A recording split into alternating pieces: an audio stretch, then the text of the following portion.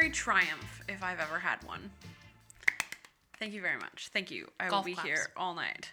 Did you say golf claps? Yeah. What is a golf clap? I don't know. It's like so it doesn't startle the players? Oh, yes. That's clever. Mm-hmm.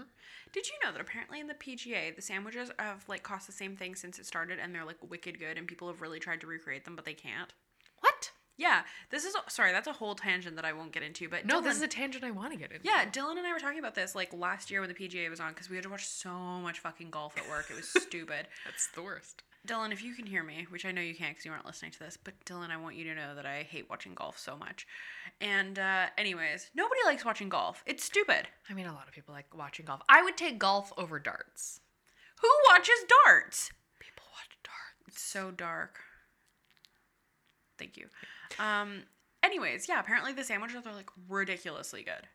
It's really interesting, actually. It is. Yeah, like, the food, like, the catering, basically, on it is just, like, this big, like, well-guarded secret.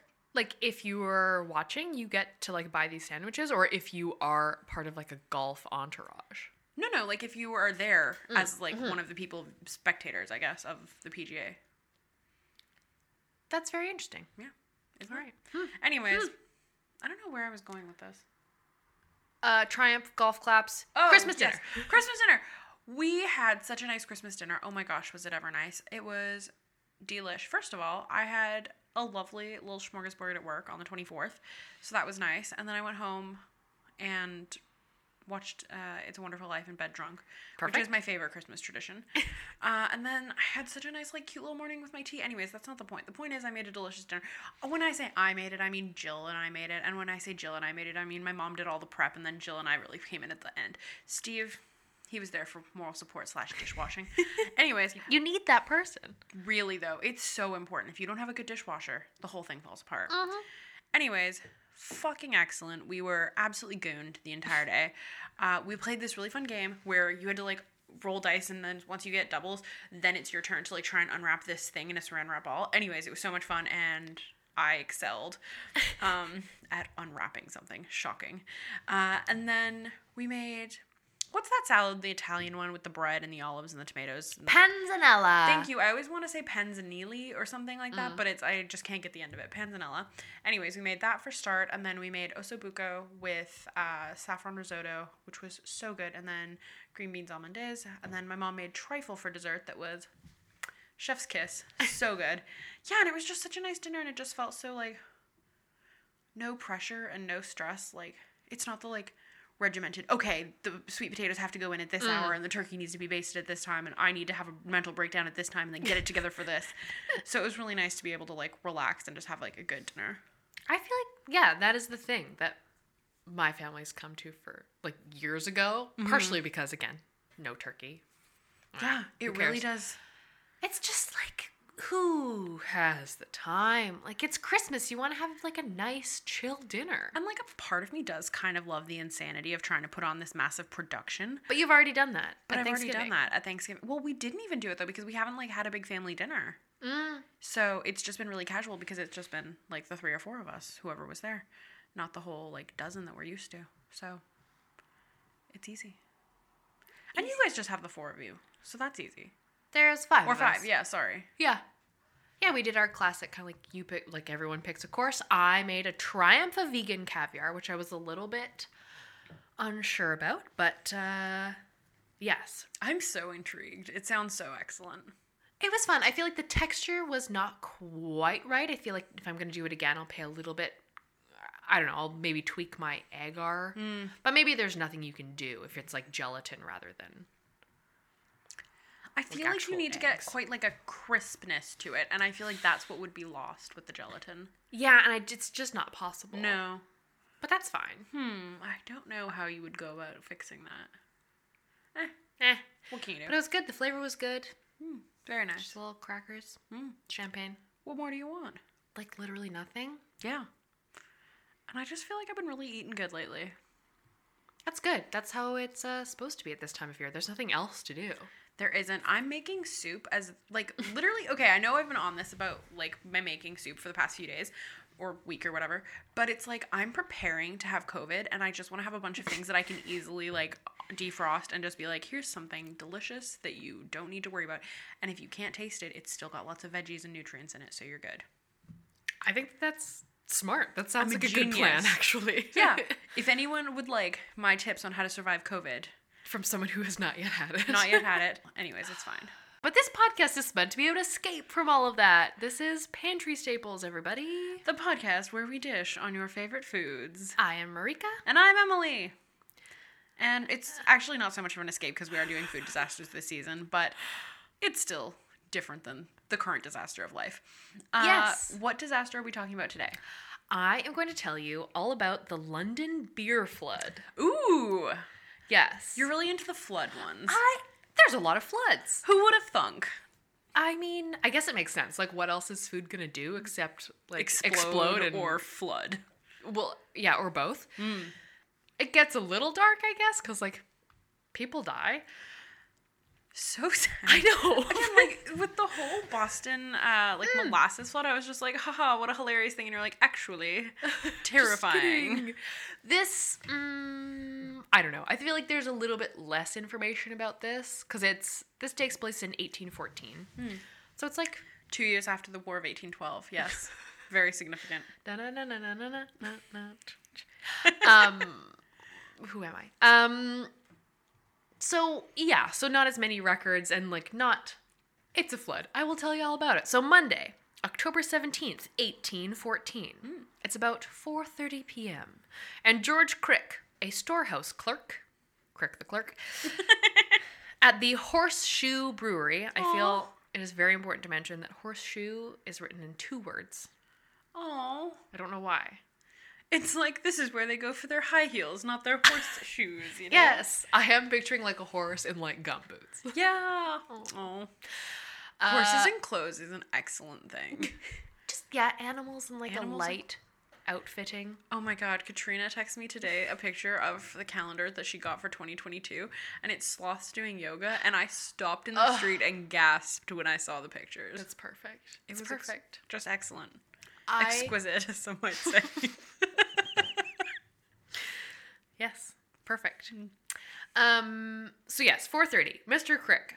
He noticed that one of the 700-pound iron bands on a vat of porter had slipped.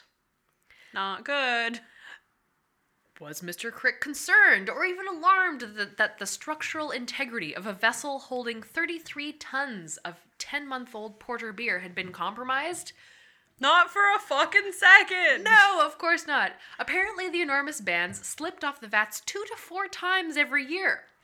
So Crick was confident that, quote, no harm whatever would ensue. Oh, Crick. An hour later, a 15-foot-high tsunami of over 100,000 gallons of beer burst through the brick wall of the brewery and flooded Tottenham Court Road, leaving a path of destruction similar to a fire or small earthquake. Oh my god. Sorry, how many hours later? 4, did you say? Just like an hour later. An hour later. He's like, hey, that thing holding that giant barrel of beer seems to have fallen off. Totally fine. That happens all the time. No. No. I feel like what really happened is that it's happened before, but there was just some, like, enterprising, like, ingenious employee who was just like, quick, I'll just, like, sort this back out and, like, quickly, like, drills and screws the whole bit back together, and that person was off that day, and it's just like, well, here you go. I guess. But, like, the whole thing was it was like he wrote a note to, like, send to the owner who was just like, yeah, you know, like, this thing fell off. Like, we're gonna have to fix that at some point. Oh, no. Like, it was just... Oh, no. Very unconcerned. The fuck budget was low for that day. A little bit? Oh, no.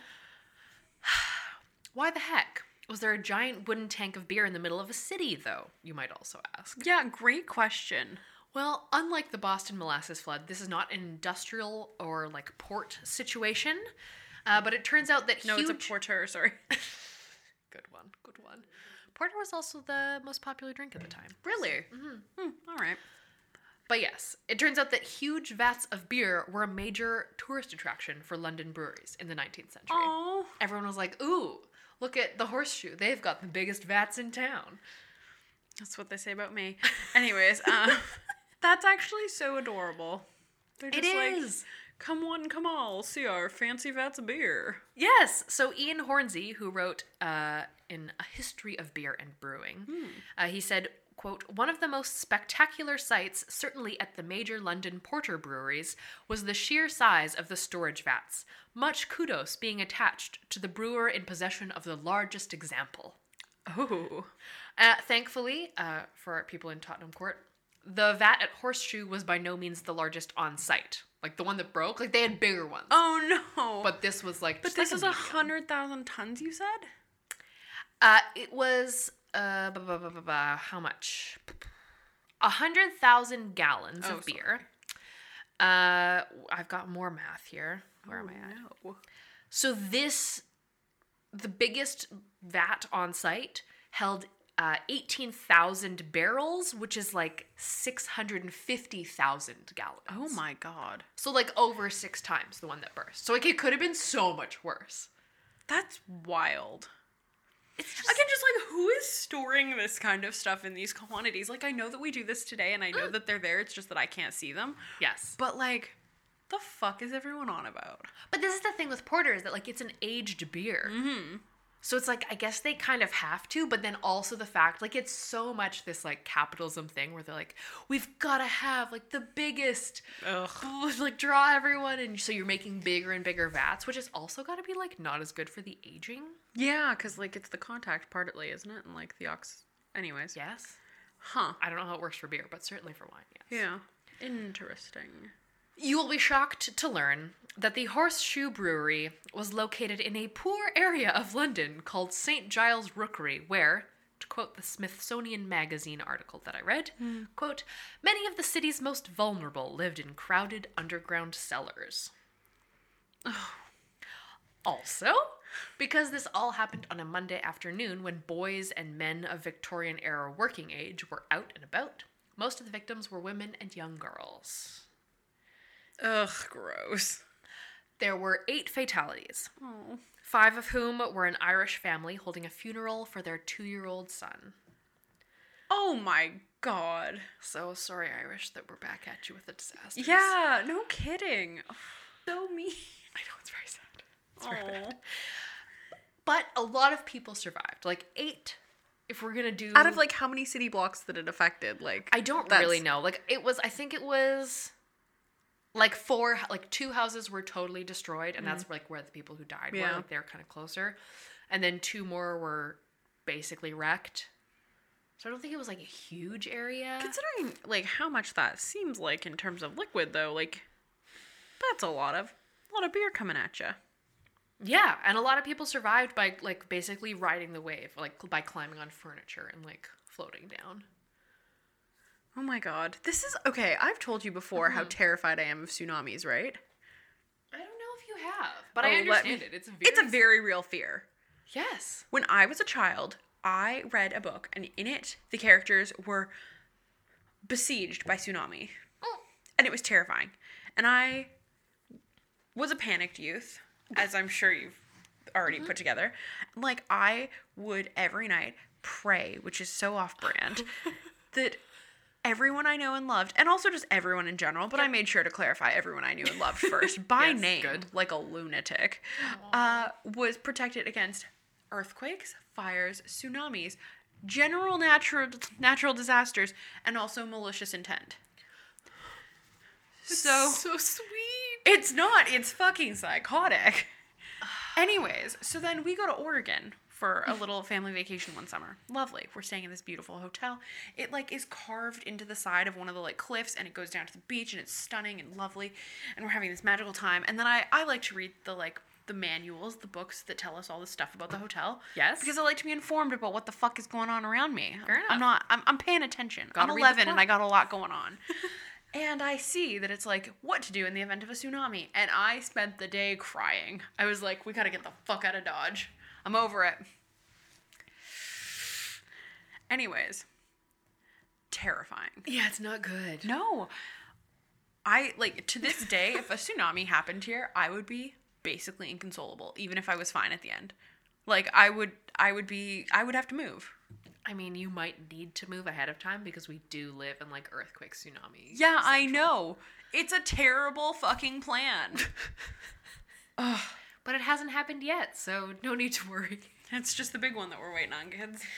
I don't know. Every year it gets more dangerous to live around here, I feel like. Speaking of tragedies. Yes, back to business, sorry. 3 workers had to be pulled from debris, but everyone at the brewery survived. Oh, well, that's good. That's good. I guess, like, it went out the back door, like the back wall, I guess. So, the back door. It's just the 3 assholes that were out there smoking on their break. I mean, duh. That's why you never leave your position on the floor. The writer of History.com, who seemed to be channeling first-year university Marika, described the carnage as, quote, soaked in poverty. The St. Giles neighborhood was now saturated in beer. Ugh, that really is. I'm shocked that that's not you writing under an alias. I feel like I'm better than that now. Yeah, now. But anyways. Also, you love a flair for the dramatics. I do, and I love an alliteration. So true. That's horrifying. Yeah, it's not good. No. And so, what do we actually think caused the band to slip? We have no idea. Weird. I think it was just like life. Yeah. Bad manufacturing. The weather. Spirits. It just happened to be like a bad day. And like, I guess it was like maybe an older barrel. It's also like 1814. So it's not like they were doing like forensics on this. They were just like, I don't know, act of God. Sorry. Isn't it crazy how that's still a thing people can claim? Uh-huh. Anyways. There were some later accounts of people scooping up the beer and getting super drunk. And even of one later death from alcohol poisoning. Oh. But recent historians have pointed out that this is actually unlikely since it was never reported in the papers at the time, and we know from doing this podcast that 19th century London journalists loved nothing more than to dunk on Irish immigrants. So true. So that's hysterical, actually. Also, it's very reminiscent of that scene in A Tale of Two Cities where they're like, the wine barrel breaks and they're all just like scooping the wine out of the gutter. What year was that written? I don't know. Let's look that up. Hold, please. Well, I'll keep talking because I had considered talking about the 1875 Dublin whiskey distillery fire, but didn't because there was even less information. Oh, it's 1859. Oh, interesting. Charles Dickens, you really stole that. I guess, but this is 1875. So in that instance, apparently no one died from the actual fire in Dublin, but there were apparently 24 hospitalizations and 13 deaths due to evacuees binge drinking on ground whiskey. Sorry, it's not funny. I mean, it's a little funny. But also, like, after reading this thing, it's like, maybe that's fake too. Like, I'll never know. Yeah, maybe they're just shitting on the Irish again. I mean, probably. But also, like, I know someone, I can think of a couple people who would probably be scooping up ground whiskey. Is it us? I mean, I'd try it, maybe. I mean, if it looks clean enough, I'd do anything twice. Why not? Like, what if it's a good distiller? You don't know. I don't. I don't really like Irish whiskey, though. Not my fave. The aftermath of the beer flood, and like the court case and all of that was very unsatisfying. Of course. The coroner's inquest determined that the 8 victims had lost their lives, quote, casually, accidentally, and by misfortune. Oh. What a depressing way to go. Like, if that's the way someone describes my death.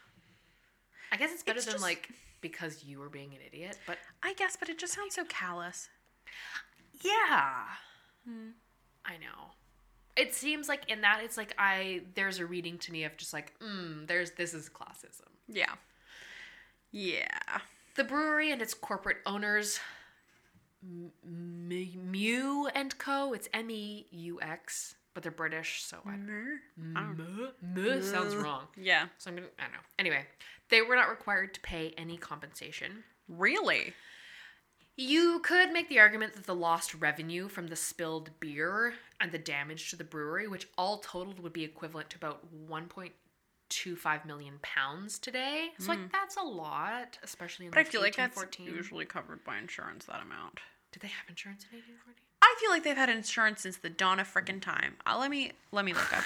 No, you know what? They've definitely had insurance then. Fuck that. I'm not looking that up. I'm gonna say it 100%. I guess. And either way, it doesn't matter because the Meux company almost went to bankruptcy, but was saved by a government tax bailout of about £400,000 in today's money.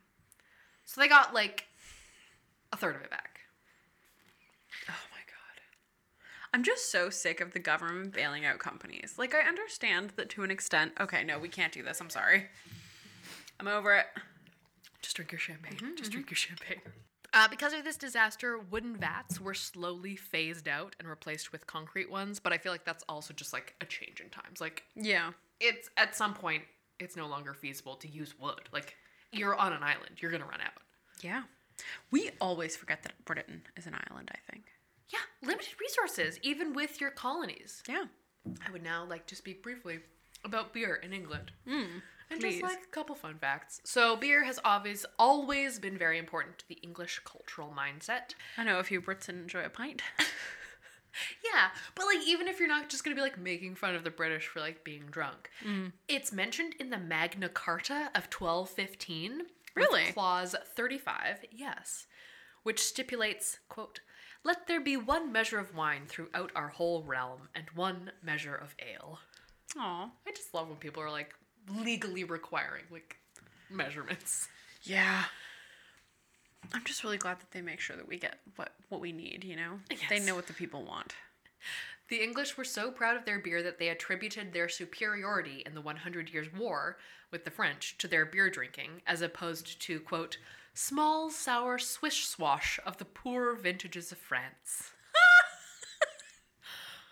Snarly. Petition to call, like, plonk swish swash. We are only calling it splish splash. Wait, swish splash? Small, sour swish swash if you're nasty. Small, sour swish swash if you're nasty. Oh my gosh.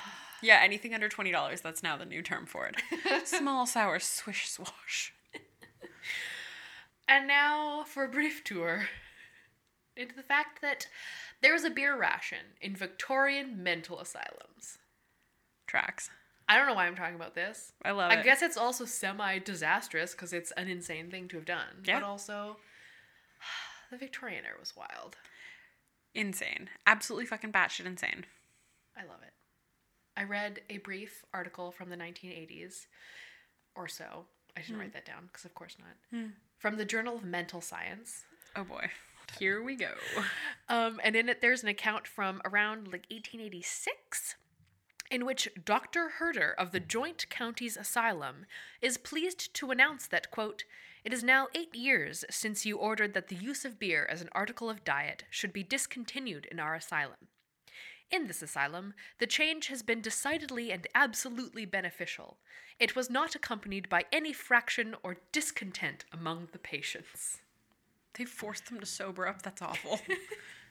He goes on to say that discontinuing the use of beer and malt liquor as a dietary supplement for the, quote, "feeble and aged, as well as a treatment of disease, has made a, quote, decided advance in rational treatment." It's a lot to unpack there. He is keen to note that they have not saved any money by cutting out beer.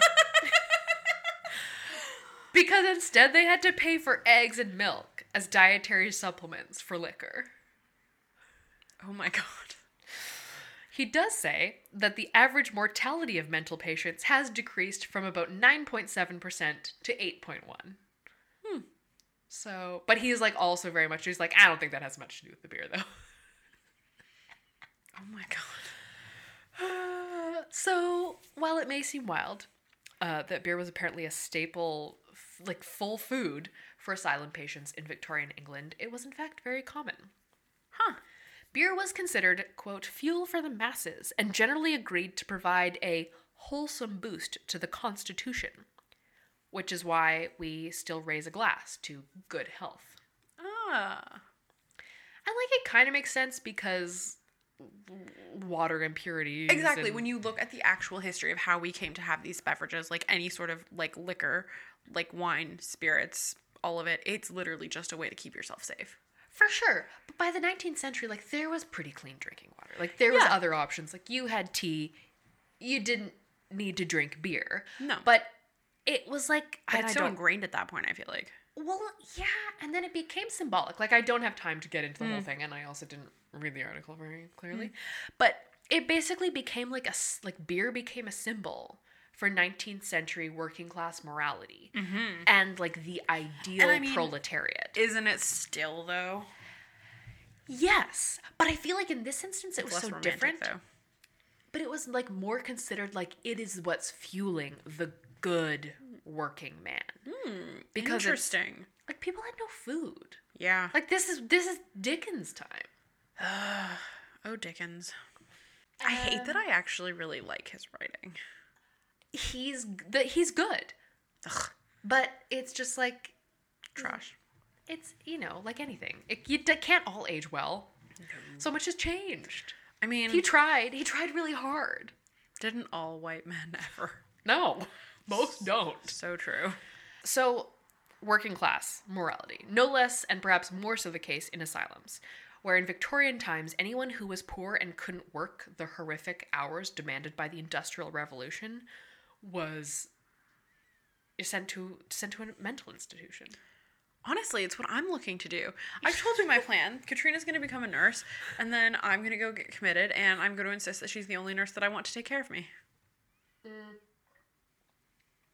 Well, if you'd made that decision in Victorian London, you might not have been as happy, because it turns out that, like, once you actually get there, ironically, they're just like, what's a great way for mental patients to redeem themselves?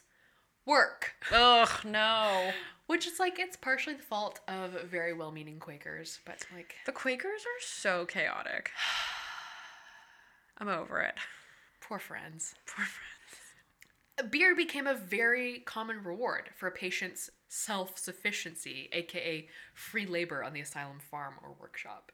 I really, really loathe the idea of just, like, anyone who's in some sort of, like, forced space, like an asylum, because you often don't put yourself there. No. Or, like, prison, just, like, having to do, like, I know that this is such a stupid comment to make, but just, like, how absolutely fucked up that it's like, here, we don't like you a little bit, and so we're just gonna put you over here and then make you do work for us for free, because modern day slavery is the prison system. Anyways. I think, and maybe this is me just being, like, a privileged white woman, but, like, in some ways, it's like, okay, assuming in a perfect world that everyone in prison has done something bad and deserves to be there. Yeah.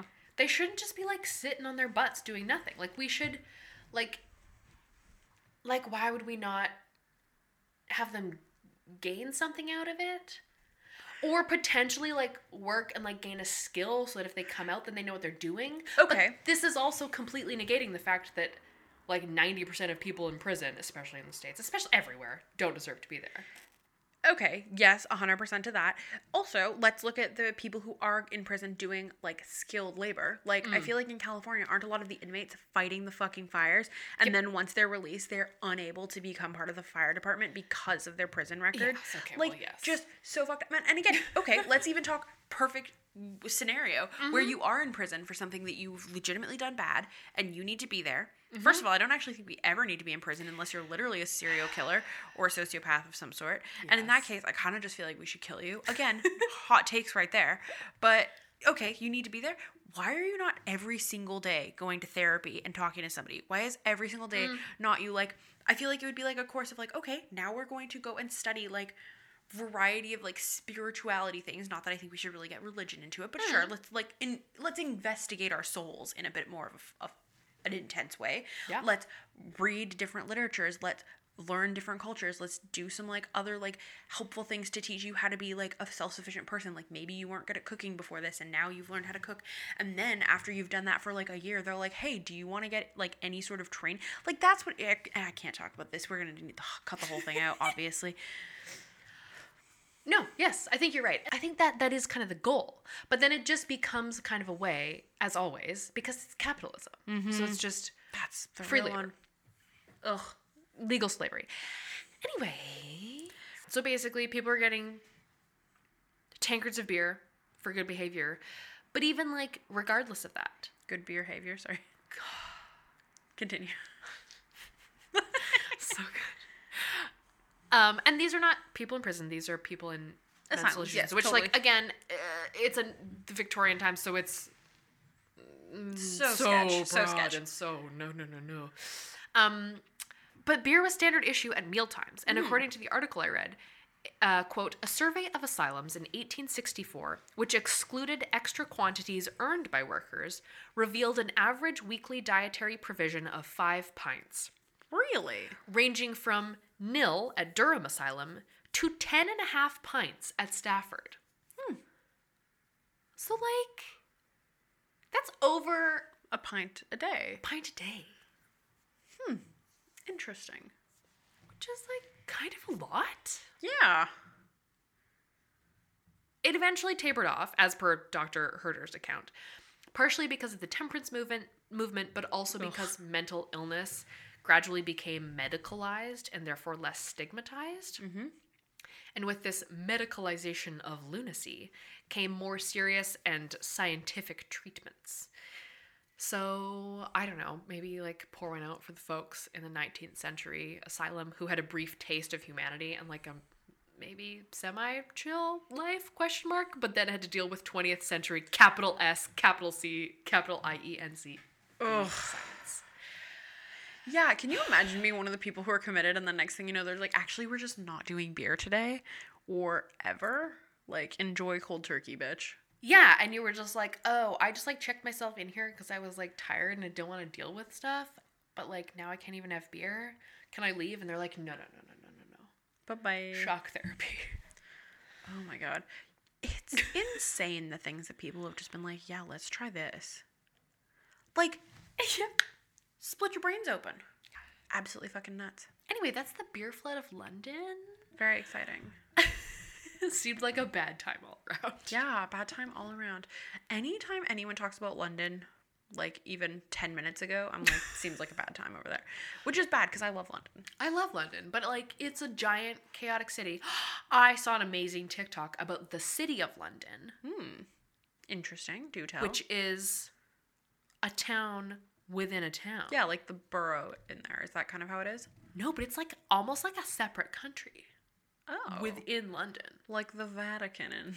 Yes, exactly like the Vatican. Really? Yes, highly recommend. Look it up. I don't remember the name of it, but it's just like... You need to send me all the good TikToks. It's so rude that you don't. Thanks for listening, everybody. Thank you for telling us more sad things that have happened to Irish people over history. I just feel like it's my due diligence. It really is. At this point.